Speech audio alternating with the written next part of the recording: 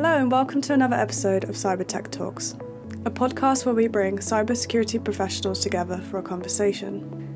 In this episode, we hear from penetration testing experts Shaun Peapell from Rootshell Security and Tom Ellson from JumpSec as they discuss reporting, why it's an important aspect of penetration testing, where it's currently at, and how they see it evolving.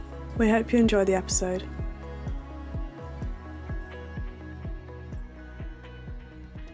Hi, so my name's Shaun Peapell, so I'm the Vice President of Global Threat Services over at Rootshell Security. My day-to-day task is ultimately managing client expectations, delivery of penetration tests through to red teaming, purple teaming, to the more sort of audit-based scenario testing. We also provide something called Prism Platform, which essentially is a very capable reporting framework, which is not only something that has been conceived and designed by penetration testers, we actually utilised by penetration testers and also end clients. So good to be here. Thank you. Yeah, Tom Ellson, Head of Offensive Security at JumpSec. My day-to-day is looking after the team at JumpSec of offensive consultants, additionally carrying out simulated attacks and also getting involved in the technical aspect of consultancy and delivery for our clients. We work with a range of clients and I've got a good background in delivering services and consultancy for a range of different organisations in different sectors. It's cool. Excellent. So talking about today a little bit about reporting, I think Shaun was the main thing, wasn't it? We're going to talk a little bit about reporting, how it's evolved, why it's important and where it is at the moment currently. So your view on reporting then, Shaun. So obviously it's paramount to the output of the consultancy that we provide. So from your view, why is it important, I suppose? Give you a bit of background. I come from a law enforcement background, so reporting has always been, I suppose, really the nitty-gritty of the finality of some kind of investigation, some kind of assessment, or some kind of opinion. For me, it's always been evidence-based, reproducible, and it's always been something where a decision potentially may be made on the back of it. So reporting for me in the context of penetration testing is really, really important, to the point where decisions of what might actually be secured or maybe not secured, where investments may go into the business to go out and purchase some kind of technology. It also brings to the table and highlights the idea that maybe vulnerabilities with active exploits out in the wild at the moment, which really need to have that attention to be fixed. So it's all about bringing awareness, having them reproducible to the point where a client can act in a timely and a relevant fashion, for me personally. I agree. I think one of the challenges that I foresee and I've seen in the past is non-actionable reporting. You're reporting on things that it come across. You're like, oh, we've got a list of issues, but none of them are really pertain to direct risk, or they are a low risk level issue that perhaps isn't directly actionable by the client. So it just dilutes the value and the quality of those reports, which I suppose is one of the challenging things. Yeah. I've also read reports in the past whereby organisations have come in, done a stellar job.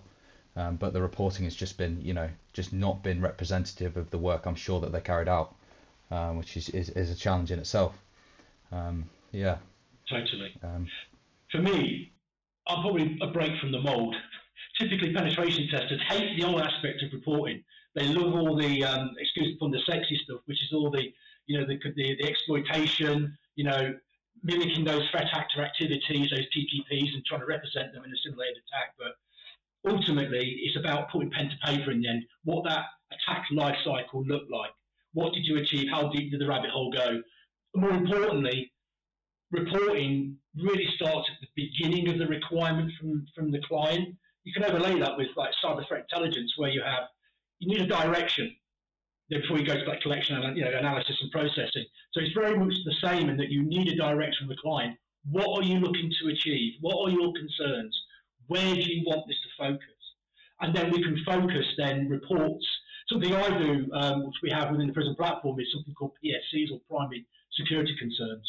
Not only will we go out and apply the vulnerability assessment, the penetration testing activities, but we'll also then do what I like to call scenario-based testing.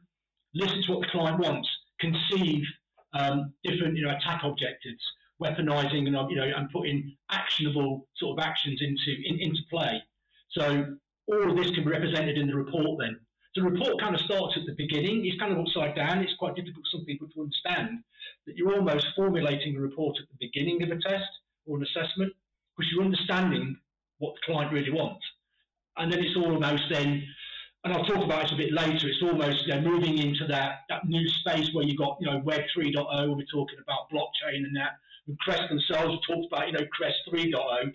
Maybe we should be thinking about reporting 3.0, where we start moving away from that one-dimensional sort of representation of a test, i.e. the old PDF report. Very static, very limited in its, that idea of attracting and getting the audience to understand at the right level, having the dynamic capability, bringing sort of evidence to life almost with videos and bits like that. So you're not just representing it on a piece of paper or a PDF, you're representing it somehow in a web GUI as well. Yeah, lots of thoughts around that, mate. Lots. Yeah, it's an interesting one as well, because the whole you mentioned the whole legacy point in time. It is in essence a point in time PDF report, isn't it? You come into a situation whereby it's limited in what you can change. You have to go iterations of versions, 1.1, 1.2, then 2.0, then 3.0, exactly. It becomes laborious in that sense. I've seen a bit of a movement, go into sort of ticket-based reporting, where organisations come in and look, you throw this into our Jira, throw this into our Atlassian page so that we can, we can mark it off ourselves, or we can come in and retest it. But the concept that you're mentioning there around a web-based approach to much more fluid and much more flexible reporting is something that I think the industry would thrive if we're able to take something like that on. I think, and back to your point on goal-based and scenario-based stuff, I think it's very interesting as well that a lot of people seem to think that the reporting starts on day one of the test. And it's just absolutely not the case. You've had all those preconceived conversations around exactly how you want to base the report, who the audience is. The audience is absolutely paramount to how you even formulate a report before you even start writing it. As you say, we're having conversations with clients at the point of scoping and the point of project identification and project design, whereby I'm already thinking in my head, look, who's going to be reading this report? What are the outcomes? What are the goals? And then from there, you can almost formulate, your approach to the best output format, the best way you can put it across, and the language that you're using in individuals. Because, the situations where you've got super technical, great individuals who are coming in and writing wicked, awesome reports, but they're gauging it at such a technical level that the audience are coming to read it and go, I don't know what half of this stuff is. So you've got to get into a situation where you're absolutely understanding the audience before you even start authoring the document. You can really get into a bit of a spin, really, when you start looking at reports and how people like to digest severity. You can base it on CVSS scoring, you can base it on in-house sort of traffic light protocol if you wanted, just giving it that critical high, medium, low, and informational. Ultimately, for me, what I like to work with my clients is having that contextual feel to it. Absolutely. As well. And this is where a detailed report can really answer that question. Mr. Client, it might be that we've got a bunch of criticals here, but you see those bunch of highs that you have there, that would be my focus. And the reason why I say that, giving you some context, there is active exploitation happening around those vulnerabilities. And when you aggregate, they become synergistically, towards that ultimate compromise end. So having that ability, not just to say, Mr. Client, you got 3 criticals, 4 highs, and whatever else, and this is how you fix them. Let's actually start giving them the reason why. It's ultimately saying, this is what could happen if you didn't, and also bringing priority. So it's almost like remediation prioritization is what we're getting into. So if you can apply that sort of that executive summary, like you said, talking to the right level of people, spit it out in plain English to begin with. Then you've got room in the report, essentially then to talk at that more technical level. Yeah. But the report should really be able to satisfy a plethora of different audience sort of positions. And that's one of the challenges the industry's got, to be honest with you. Like from a reporting standpoint, the whole critical, high, medium, low, because without context, you're in essence not being able to provide the most value in classifying those risks as critical.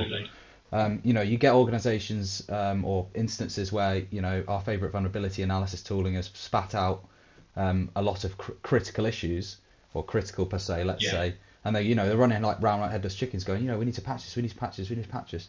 But you're in a situation whereby if an adversary is not able to exploit those issues, or they're not directly usable by an adversary, they're in essence lesser than the risks or the vulnerabilities that are directly exploitable. Absolutely. It's all about, a lot of the work we do is, adversarial simulation in that sense. If I'm coming in and I'm seeing a report of, 15 criticals and going, well, our prioritization is to remediate these 15 criticals, and then we'll work on the highs, then we'll work on the mediums. And you try and have a conversation where you just change their mindset a little bit, and you go, well, let's have a look at these highs before we have a look at these criticals and see what the actual damage is, the impact is. If these are being actually exploited by X threat group, I would, as you say, you'd concentrate your focus on those. It's similarly with criticality, and we're going a little bit off it, but I don't mind, because we talk about critical systems, and the critical systems for me is a very interesting one, because I always get organisations who come to me and say, Tom, look, we every year we do assessments on our critical systems, and I'm thinking, that's awesome, that's great to hear. You're going away, you're doing assessments and pen tests on these critical systems. But my next question is always, how do you classify that system as critical? Because what is critical to you, because it holds PID data or PII, etc., might not be critical to an attacker. You might have a server that you pen test every 6 months. It's critical, it's awesome. It sits inside your network, let's say, but it's on the same VLAN as a 2009 Netscaler that sits on the public internet. If that, you don't classify that system as critical because it doesn't house any PID data. But if that's a leverage point for an adversary to use in order to facilitate access to that critical system, it's one of those things. It's very much about criticality, and that feeds directly into reporting as well. Because you're reporting, you go, we pen tested X organization's critical assets, but without actual context of the network, you've in essence missed something that should have been deemed critical in the eyes of an attacker. Or if you're looking to simulate that adversary, would be critical to said adversary. So it's an interesting one. And it's it's a topic that really resonates with me when I'm having conversations with clients, because everything that houses that PID data or that patient data or that personal data or whatever it does, it is critical. I'm sure it is, but there's just broadening that mindset a little bit to determine exactly why that's critical and other areas that potentially could be used as a leverage point. Sure. And this is the early conversations, and this brings us back. Let's talk about the whole documentation set here, not just reporting. Let's go back, to that pre-scoping phase. We like to harvest as much information as we can, depending on the type of test. Obviously, simulated attack might be slightly different in where we harvest information from, but ultimately, it's understanding from the client what they believe is, the pain points in the business. Getting that information and harvesting that will really give you a greater understanding, and then having that almost as that direction. For a report to be successful, I guess, and that's probably a word I'm looking for, is to have every reader of that report to walk away and understand what elements the testing team is trying to get across. Now, when we start talking about the less technical people, so we're talking potentially, I don't mean to be derogatory, but the C-suite tend to be less technical, so they want to understand potentially on a strategic and maybe a more commercial front why it matters and why it hurts. Then you're also going to have the element of the technical teams. Often I've done tests for bigger clients that might have a Wintel team, have a Unix team, have a networks team, and it's almost having separate narratives. Often I've seen sweeping statements within reports where it kind of glosses over a generalistic sort of feedback, if you like, when you've got a technical audience who's going, well, that could mean anything to any of us. Let's get really specific and let's get really down to, and I think that's really down to the direction of the test. Mm-hmm. If you understand from the get-go what exactly are the expectations of the report, that will then lend itself to a greater successful report. Does that make sense? Yeah, it makes sense. Yeah, perfect sense. Yeah, it's that narrative piece, isn't it? It's paramount.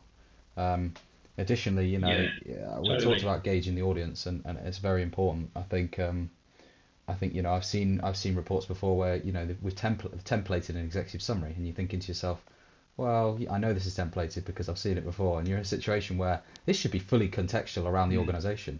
This piece is the first page of that document. Totally. That executive report is arguably the most important page. That and the management summary, perhaps, dependent on what you've got in your reports. That it's the first 2 pages their eyes gloss off, the first 2 pages that they read, and in some cases, for some individuals, the only 2 pages they read. I've seen organisations gone, well, I just read the summary because that's all I needed to know. I'm an individual of certain seniority in the business. I need to know where our risks are, how they contextualise our business, and the impact. And that's what they should be getting out of those few sections. So I think, those ones are the ones I always hone in on when I'm reading a report. I'm like, this just needs to be top drawer. So yeah, it's important. What's your thoughts around sort of dynamic reporting? So traditionally, when I alluded to this reporting 3.0 sort of reference, I'm talking about getting access. A lot of clients I find now want quick data, want access to information quick.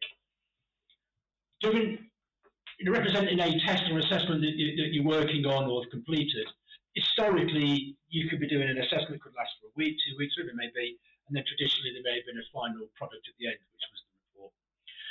One thing I've always done with the guys is always have some kind of touch point, heartbeat with the client, always just keeping them abreast of what we're finding, maybe in a form of a daily update, whether that's a live call with them or we're sharing some information through a secure means to let them know, what it is we're finding. But it never really solved the problem of building the assessment picture. Now, it's a double-edged sword here, because you know as well as I do that if you start, let's say, showing your cards to the client that you're actually working on a attack life cycle, and those synergistical, those pivot points, and you reveal them to them, they're quite tempted to start going away and start fixing them, which actually then goes and scuppers you further down the road. So sometimes it's always good to have an understanding with the client.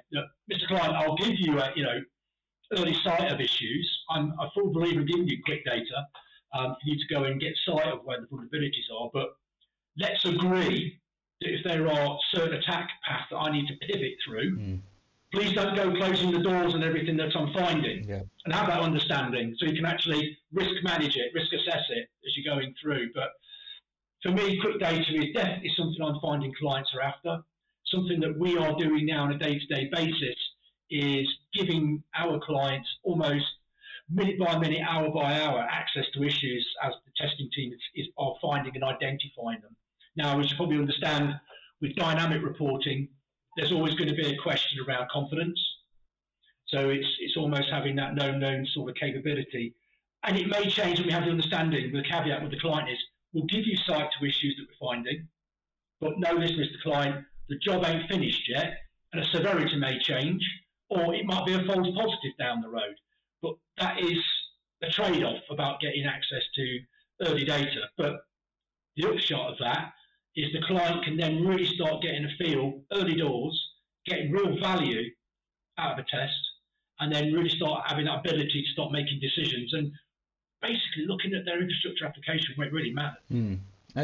How do you guys normally, what's your thoughts on quick data and early access? Absolutely, and I think, I'm a big advocate for keeping the client abreast as much as possible.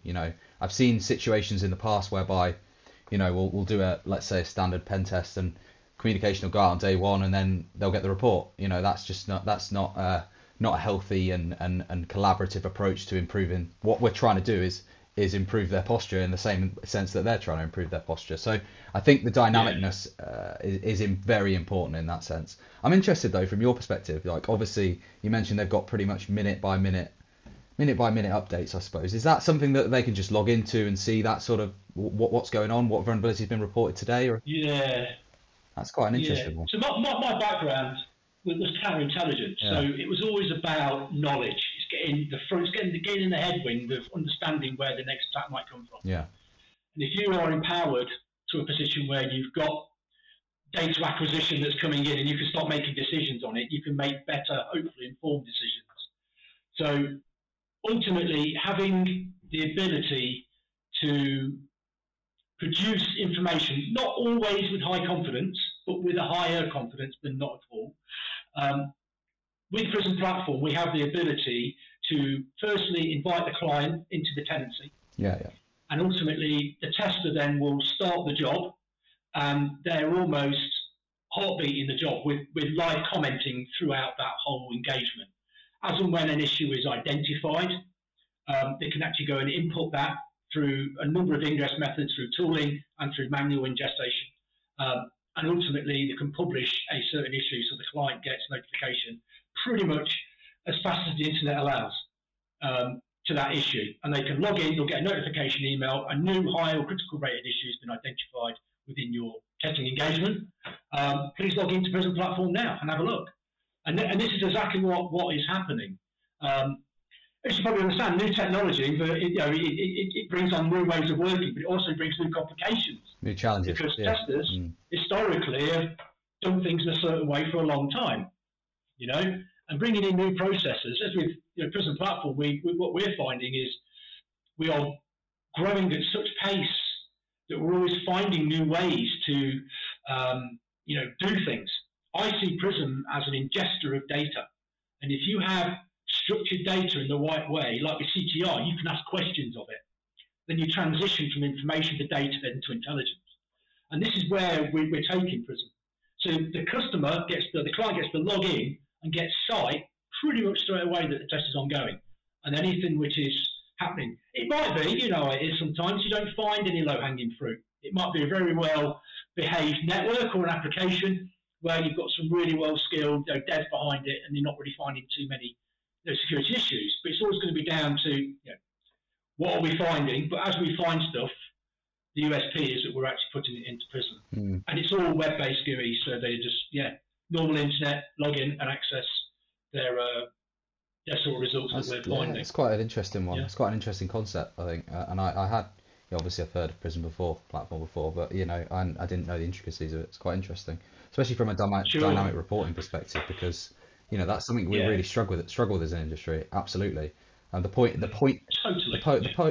in time-esque of everything that goes into pen testing, specifically, everything. I suppose everything is a point in time assessment at the point. If it's a legacy pen test, we're moving into a model now whereby we're providing that continuous assurance to our clients around continuous pen testing, continuous validation of issues. Going in and drawing some attack paths inside organisations, attempting to traverse those attack paths, closing off those attack paths. And it's much more of a continuous life cycle of assurance services as opposed to going, here's a point in time pen test, come back to me next August or come back to me next year, where you've got that challenge where, maybe you do a pen test in August, then an exploit comes out in September, and then they've got to wait a year to validate that they're vulnerable to said exploit. And that's one of the challenges with a point in time-esque piece. And I think that marries to reporting quite nicely as well. And specifically the dynamic S that you're talking about and alluded to there. Yeah. One thing that I think is really valuable is having knowledge and having the ability to ask questions of, let's say you've got a repeat customer, you've got a good relationship, the client comes to you for a repeat test, they use you as their trusted, testing partner, if you like.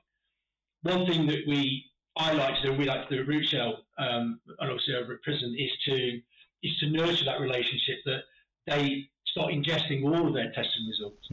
So it might not just be an application test, it could be an infrastructure test, database review, red teaming, sort of engagement.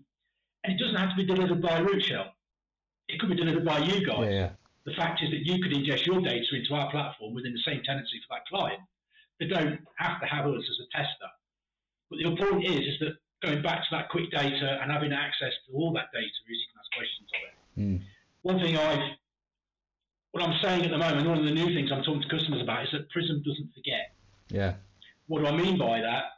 Is if you start building up a sort of testing regime that you've been doing over a period of years, you are now in a unique position to start trending and looking at trend analysis, exactly. How quickly, time to remediation, right? Looking at the tracking of all your criticals, all your estate. It might be that you've got business departments worldwide and that you may want to say, right, I've got infrastructure tests happening over in Colombia, I've got them happening in Asia Pac, I've got them over in the Americas, and also in the UK. But what I really want to know, out of all of these locations, who's actually suffering from, Microsoft Bulletin, whatever. Tell me where the associations are. And then you can almost say, right, I'll ask questions of all those locations. Traditional reporting does not allow you to do that. Yeah. You have to go back, dig out every single PDF that's ever been produced, potentially in different languages, and then you've got to sit down and someone's got to go, right, we'll sift through all this. It's almost like the early days. Remember e-discovery? Yeah. So e-discovery was something when all these paginated documents for court, and you've seen solicitors and lawyers going to court with boxes and stacks of paper, everything got digitised. It all got put, somehow onto a hard drive. So you can ask questions of it. It's easier to ask questions of that data. It's the same with reporting. And this is where I think the evolution of reporting is going. It's about being able to ask the bigger question and having to, be able to, in fact, ask the question of all your infrastructure, all of your sort of, geological locations that you may have, and all of your different tests. And the power there is to drill down. There's certain, like the Log4j vulnerability. I want to know where this exists in all of my infrastructure and applications worldwide. Yeah. Very difficult to do when you've got reporting, 1D or 1.1. Yeah. Different when you've got reporting 3.0. Yeah. Do you know what I mean? Yeah. I know what your thoughts are. No, I totally agree, and I think at JumpSec we're trying to build a picture of our clients in the sense, you talked a little bit about maybe they go away and do a firewall review, maybe they do a pen test of a web app, maybe they go away and do a database review. I want to be able to paint a holistic picture of a client's cyber posture. Of course. So I can have any of my consultants go, Tom, what is this client? What do you think of this client? I've got a pen test coming up for X client. Oh, I'll just say to them, go and have a look at this. This is a context pack of this organization. This is what we've done for them, and this is how they holistically sit on their posture is specifically to their organization. And it is a valuable tool because it goes back to exactly what we were talking about at the start. It's context, right? If they can come to me and go, we're doing a database review for X client. I've had a look at the other stuff that we've done for them, etc. And I've noticed that there's some synergies between two systems here. There's some similarities. And they go, I found something new. Have you spoken to them? Have we spoken to them about this system over here? Have we spoken to this one about here? Because these are sharing the same technology base. So it's quite likely that we've got vulnerabilities in multiple places here. And that's a very valuable conversation to have with clients. You can go away and go, I'm going to provide you some insight here. We've done some testing on X system over here. We know from previous engagement and we know from validation of your cyber posture in the past that you've got X system and Y system over here that you really need to look at because this vulnerability is affecting these systems as well. And it's a great tidbit of knowledge, a great insight, and it's a great value sharing. And in essence, it does what we're looking to do, which is improve the posture of that client, which is it leads to much more fruitful and engaging conversations with our clients, which I think is something that us at JumpSec are very keen to do, and I'm sure you guys are at Root Shell to have those impactful, actionable and valuable conversations. That's absolutely paramount to our day-to-day business because it just allows us to move away from go away and do a 5+1 into the space of right, let's look at your journey, let's look at your SDLCs, let's look at everything that starts from your digital transformation from back when you started all the way to all this scaling in cloud technologies, all the way through to where you're going for web 3.0, let's say, if they're going on the blockchain and things. So, it just allows us to open up conversation. And I think reporting is a key aspect to that. And reporting, doesn't need to be, as you say, an old style PDF. This reporting 3.0 and, having those conversations with clients during the testing and providing insights, providing updates, just builds relationships. It builds relationships, so you can just build a relationship into a point whereby they come to you and say, look, we've got a challenge. And you go, right, here, let's set out a plan for how we're going to help you achieve your outcome or help you fix that challenge or help you get to a position whereby you're in a much better position than you were last year from a cyber perspective. And, you're improving there. It's a journey, right? It's just one of those things. It's like, you don't just, it's not one size fits all. Similarly, you can't just go in and go, here's the service, here it is, go away and do it, or we'll provide this for you and it's going to make you the most secure organization in the world. That's just not how things work. It's always a journey, and I think back to reporting, if we can find a way as an industry, and as Crest and as an industry of great organizations with great capable individuals, to provide dynamic reporting in the sense that we're keeping our clients abreast, they're getting the maximum value from services that they can, at and intervals in their choosing and intervals that make the most impact for their business, we'll be in a situation where we start winning this challenge of keeping organizations secure. Totally.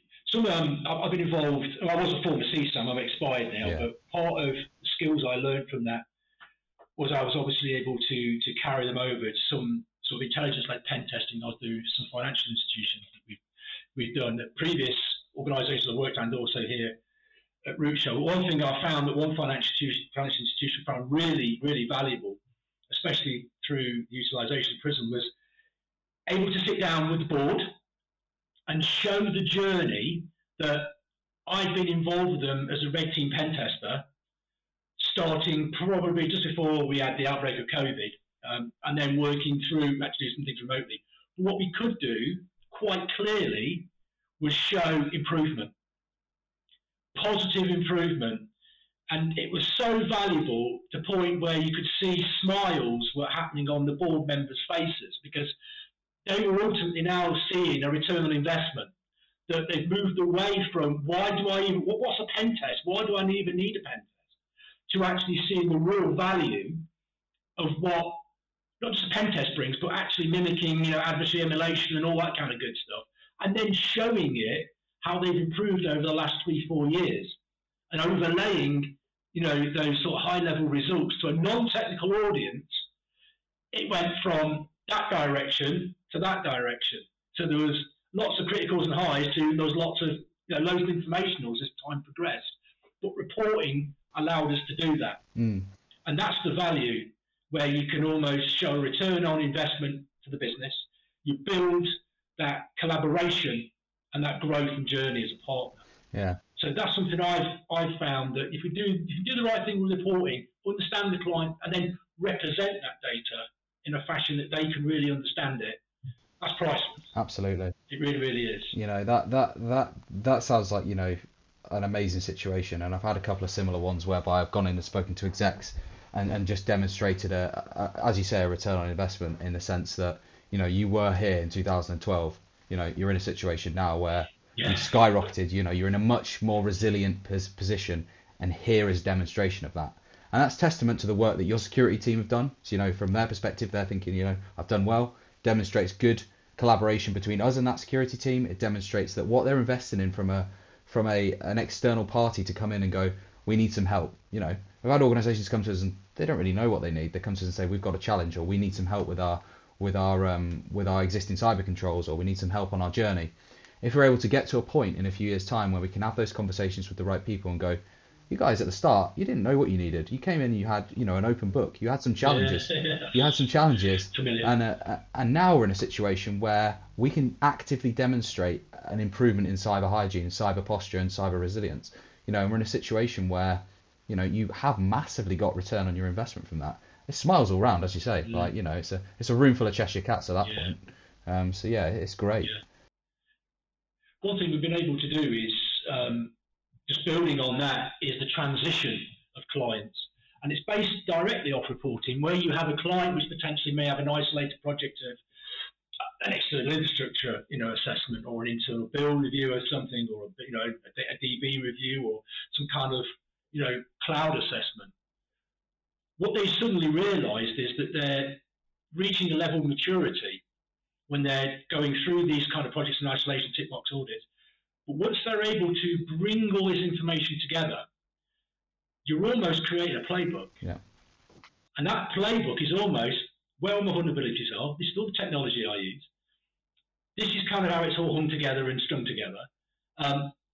You're now in a position where you're almost got the information to produce quite a nice scope for a red team, or a more mature level of sort of end-to-end pen test. And that's something I encourage the guys to do, especially when we sit down with clients and they say, well, we've done this, we've done that. Like you said, they didn't know what they really wanted. They think they needed a pen test to do this or the other.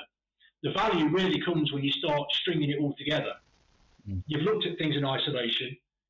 Now let's take all this information that we've got and let's really start piecing it together end to end. And let's see how you stand up to, a red team potential, or some kind of, mature intelligence-led pen test.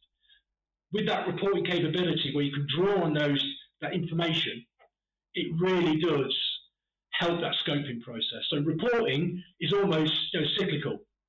The report is almost an ingester of the next level of information to the next level of testing that you might be able to do for a client. So if you get the reporting right, that's really powerful to then bring on to the next. It's almost like CTI circle, disseminate, repeat, keep going round.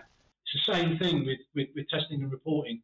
If you have that conversation with a client, that's a great place to be. Yeah, I think it's a very good point. And I like, in a situation, I've been in a couple of situations where they've done some testing to highlight some gaps, or they've done some testing from red teaming, let's say, to validate the efficacy of their defensive controls. And it just being able to help them inform their budgetary decisions around how we should afford next year's allocation of budget to bring in more defensive controls, or change our provider, or something like that is a great place to be in as an organisation. If we can have those strategic conversations with clients that allow our reporting, and not in the sense of old-fashioned PDF, us having those synergies with the client, having those conversations around, there were some gaps here, but you did really well here, and allows them to use that information to make informed future budgetary decisions. Puts us in great stead. It adds value to the client for one, makes them more secure in that sense, and allows us to go, well, next year perhaps we should think about X, Y, and Z, because that's the next step on your journey. Very important. Yeah. So we've kind of chewed the fat quite a bit about why reporting, is important. What we kind of look for as milestones where we could utilise that information which is generated by successful testing in the form of a finality of a report. Question I keep asking myself is I like to think I'm hopefully one of the thought leaders in this space. I've had the ability to kind of get some altitude over the gaming table and think to myself, well, I'm talking to clients, I'm looking at what we're doing as testers, I'm seeing that the way is moving, into lots of cloud testing, the way we're doing things is different, the industry is changing. I wanted to really understand how we could really thrust forward and where the future of reporting is going. And this is probably one of the drivers that we've got at Rootshell with the Prism platform. And the idea is that we want the clients not only just to be in receipt of identified issues from tests, but also have that ability to manage remediation, track it, trend it, then overlay it, augment it.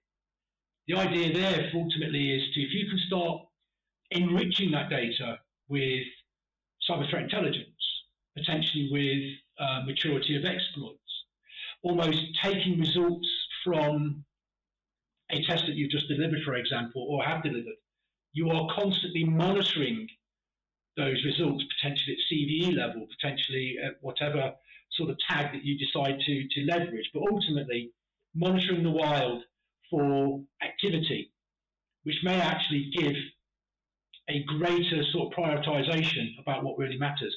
It might not be a problem today, and you have this report that says it's not really a problem today, but you would want to know in 6 months' time that it is a problem now, especially if you're doing annual testing. One thing I've kind of coined the phrase, you understand the idea of a parabola, which is the old parabolic curve. Yeah. It's almost, I look at testing in pretty much the same way for confidence. A client would come to you, potentially have their annual pen test. The confidence is high at that point because they've had a test, snapshot in time, as you've correctly said. However, as the next day approaches, the day after that, and the month after that, the confidence starts to dwindle. So ultimately, you get to a point where your confidence is almost gone because you're now waiting for your next test.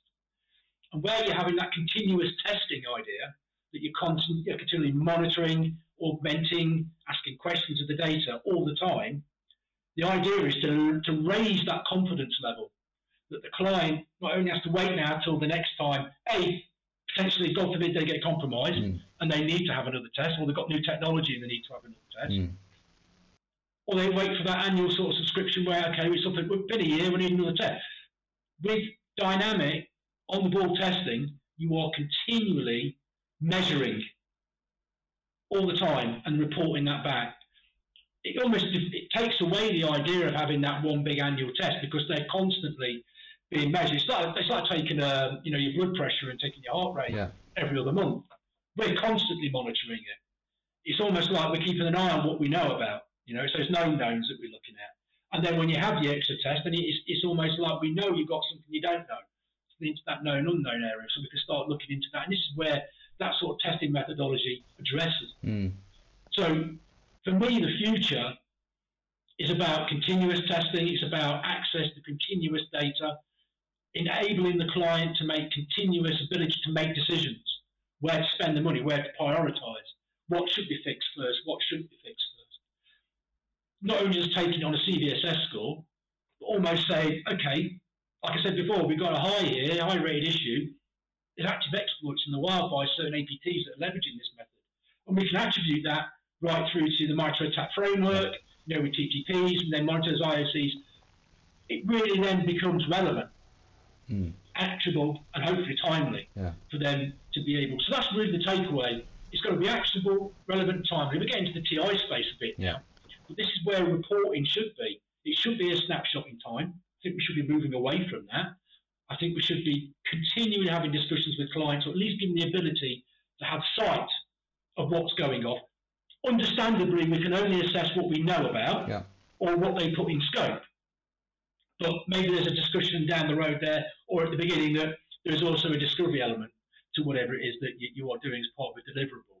But I think it's more over now than just, you come to us as a pen test and you go away. This turns into more of a relationship. Absolutely. It's that cyber partner that kind of holds your hand. I get people like shop around, right? They do a pen test company one year and they go to one the next. With the glory and the utilisation of the idea of a platform that can absorb data from anywhere. Doesn't matter. I would encourage you potentially to go to JumpSec and have a test with Tom. Do you know what I mean? I want you to. And then put your data into the platform, because your data enriches my data. And that then gives us a better all picture of where you are as a report. The client's only going to be better for it, and they get the ability to move around testers, and the set of eyes is always a good thing.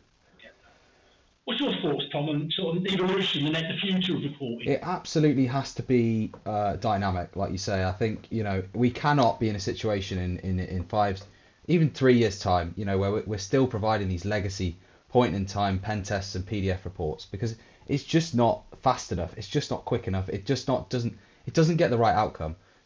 It's very good from a compliance perspective. 5-10 years ago, going, we'll do a pen test of one asset. And now things have evolved massively. We need to make sure that the context is there. We need to make sure the assets that are connected to that asset are also tested, are validated, and that the vulnerabilities that pertain to those assets is communicated, and quickly. It needs to be fast. You think about these. Speed is paramount. You think about these threat groups, right? They're dropping 0 days. That these CVs are coming out. Next thing 10 minutes later, or 15 minutes later, it's being actively exploited. You know what I mean? They're all over it. They're across the internet. You think about Log4j, and in that sense, how quick that materialised. It was over a bank holiday weekend. How everyone had clocked off on a Friday, had a beer and everything, and you had these guys very timely, and specifically timely. Of course it was. These guys are smart people.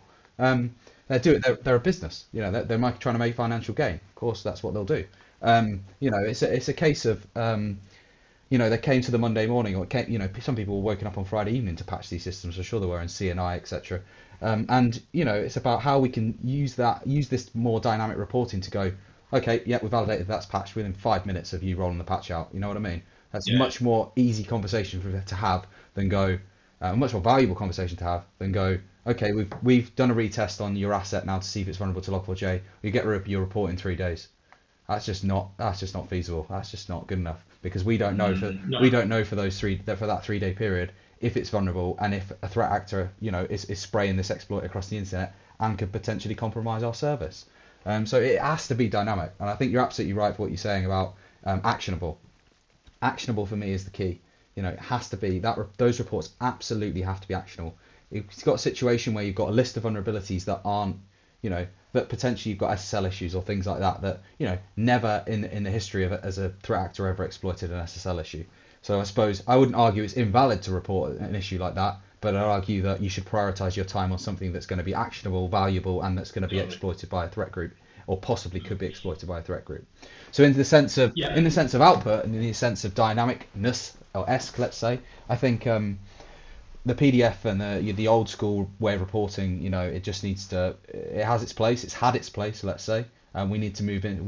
It's had its place. We now need to move into a place that we're collaborating and keeping clients abreast in a much more consultative and fast manner, so that we can get the right value and the right piece out for them. Because I like the idea. We from JumpSec perspective, we still do the old PDFs in some senses, but for specific clients for some reasons, let's say. But we do have a model here whereby some organisations they would want to know from the perspective of what they look like from a cyber perspective. They don't need a report.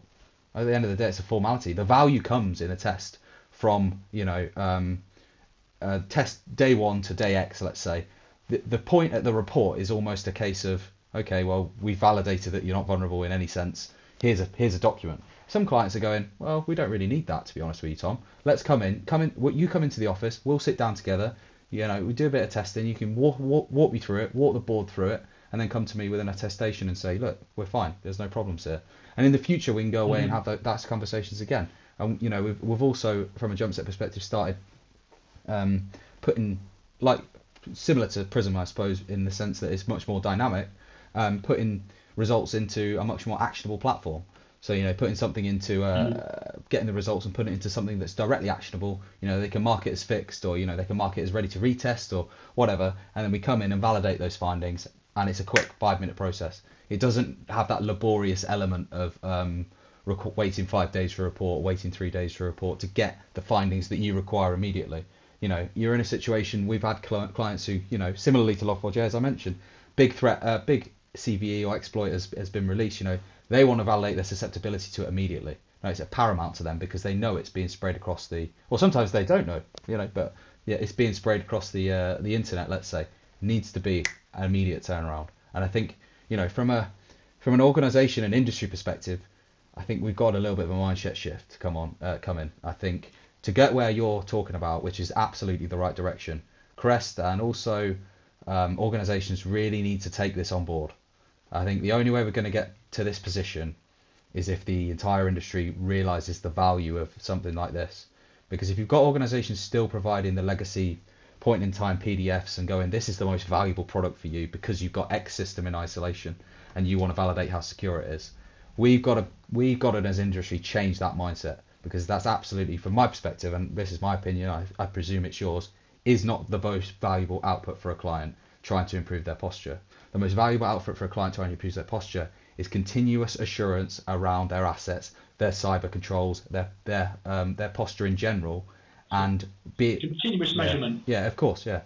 And it just needs to be a much more holistic approach to looking at their controls and their vulnerabilities, etc., and then providing them an output that's actionable, usable, and valuable, like you say. So I absolutely agree. I think, to be honest, Shaun.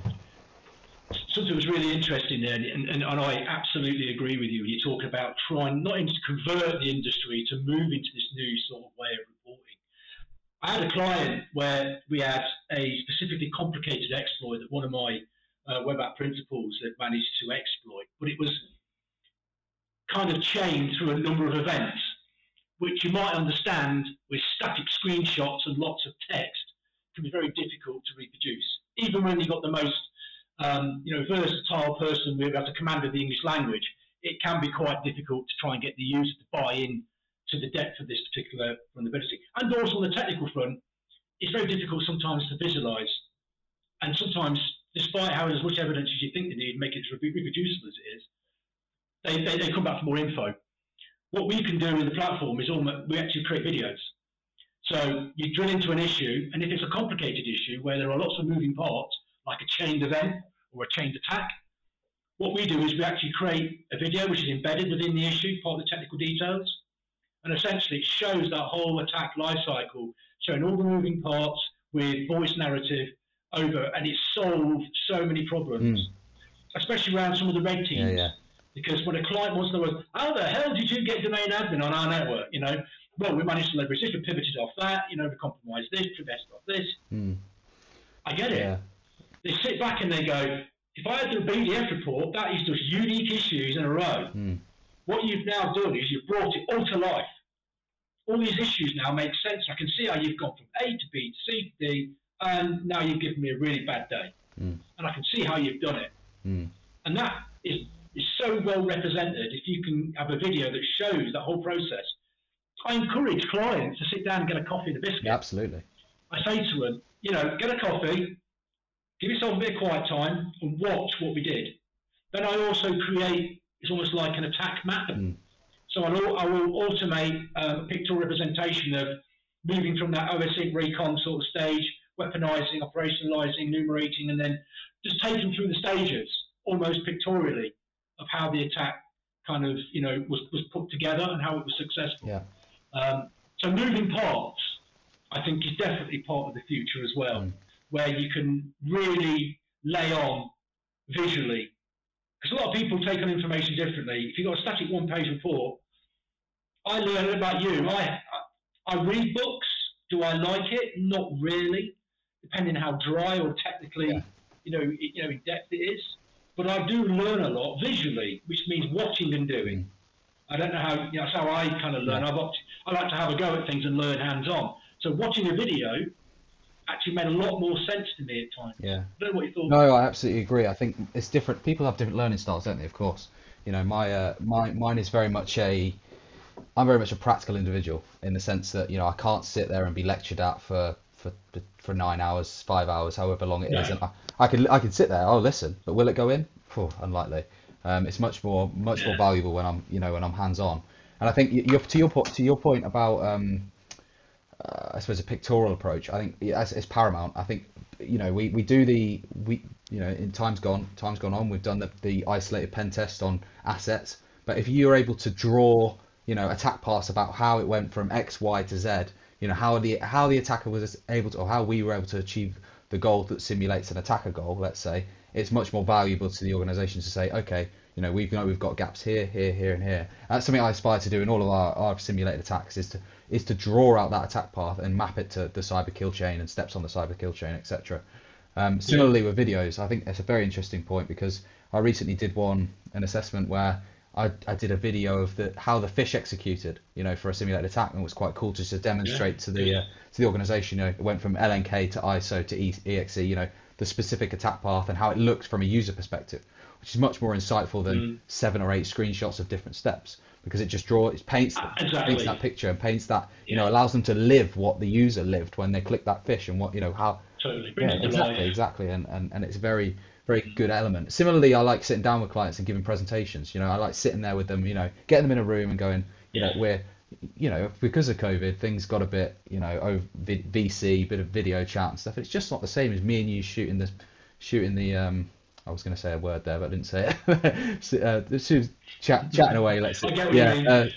Chatting away in a room, and having that eye contact, and so it's just not the same. So from an output perspective, going away and being able to come on site to the client site, spinning up a nice presentation, and perhaps demonstrating that video, walking them through the attack path, demonstrating how we're able to facilitate and achieve goal X, Y, and Z, is just a much more fruitful and engaging conversation. And if you can have those engaging conversations and have those conversations with clients whereby they're invested in what you've done, what you've achieved, and how they can remediate it, that's that value piece. Have you ever thought for 1 minute, and I'm sure you have many, many times, especially if you do something like a physical ingress assessment, it's very difficult to represent a successful physical ingress assessment on a piece of paper. Yeah. If you could video it, how you tailgated somebody, how you actually socially engineered somebody, how you defeated some kind of access control, to show that end-to-end process, it's priceless. Yeah. It really is. Because then you can drill into it. I get it. Oh, okay. Yeah, he tailgated through there. The time delay between the man trap was too slow, or whatever. It really does just bring it all to life. Yeah. I think, like you said, there's lots of room for improvement with reporting. Some people, I guess, will be quite happy still working because of client requests to work with PDS and static reports. But I think we all should be definitely considering, moving towards what I like to call reporting 3.0, is really looking to bring sort of dynamic, quick data, which is actionable, relevant, and timely. And that really is important, because there's no point in bringing a report 2-3 weeks after a test when there's active exploits happening to an exploit or vulnerability that you've identified 3 weeks ago in a client's network and they don't know about it. Yeah. So it's very interesting. It's a very good topic. Do you know what I mean? I think we've had a great chat about. Oh, we can go on for hours about it. Of course, Yeah. It's just one of those things that I'm quite passionate about, because I want value for our clients and our services. I want our clients to be happy and feel valued, have a valued service in that sense. And I think, what we're talking about here is the future of reporting. And I think as an industry and as an industry, we've got to move in that direction. Yeah. Well, if you ever get 10 minutes, Tom, I'm more than happy to give you a demo of Prism, mate. Yeah, definitely. Maybe I'll come maybe I'll come meet you in person. We'll have a beer or a coffee or something. I think we will. I think you and I get on really well, mate. This has been too easy. Yeah. This has been too easy today, mate. Yeah. I think this has not been hard work at all. We've just chit-chatted all the way through it. Yeah. just missing the point, mate. Yeah, exactly. Yeah. Well, that's excellent, and I think I'll definitely take you up on that. So absolutely. Good. We'll keep in touch. Good stuff. Good stuff. Awesome. Thank you for listening to another episode of Cyber Tech Talks, and a big thank you to Shaun and Tom for sharing their expertise on all things pen testing reporting. We look forward to bringing you more episodes with cyber experts. Make sure to subscribe and follow the podcast on Twitter and LinkedIn for further updates. You can get links to those in the show notes. This podcast was brought to you by Crest, an international not-for-profit membership body representing the global cybersecurity industry.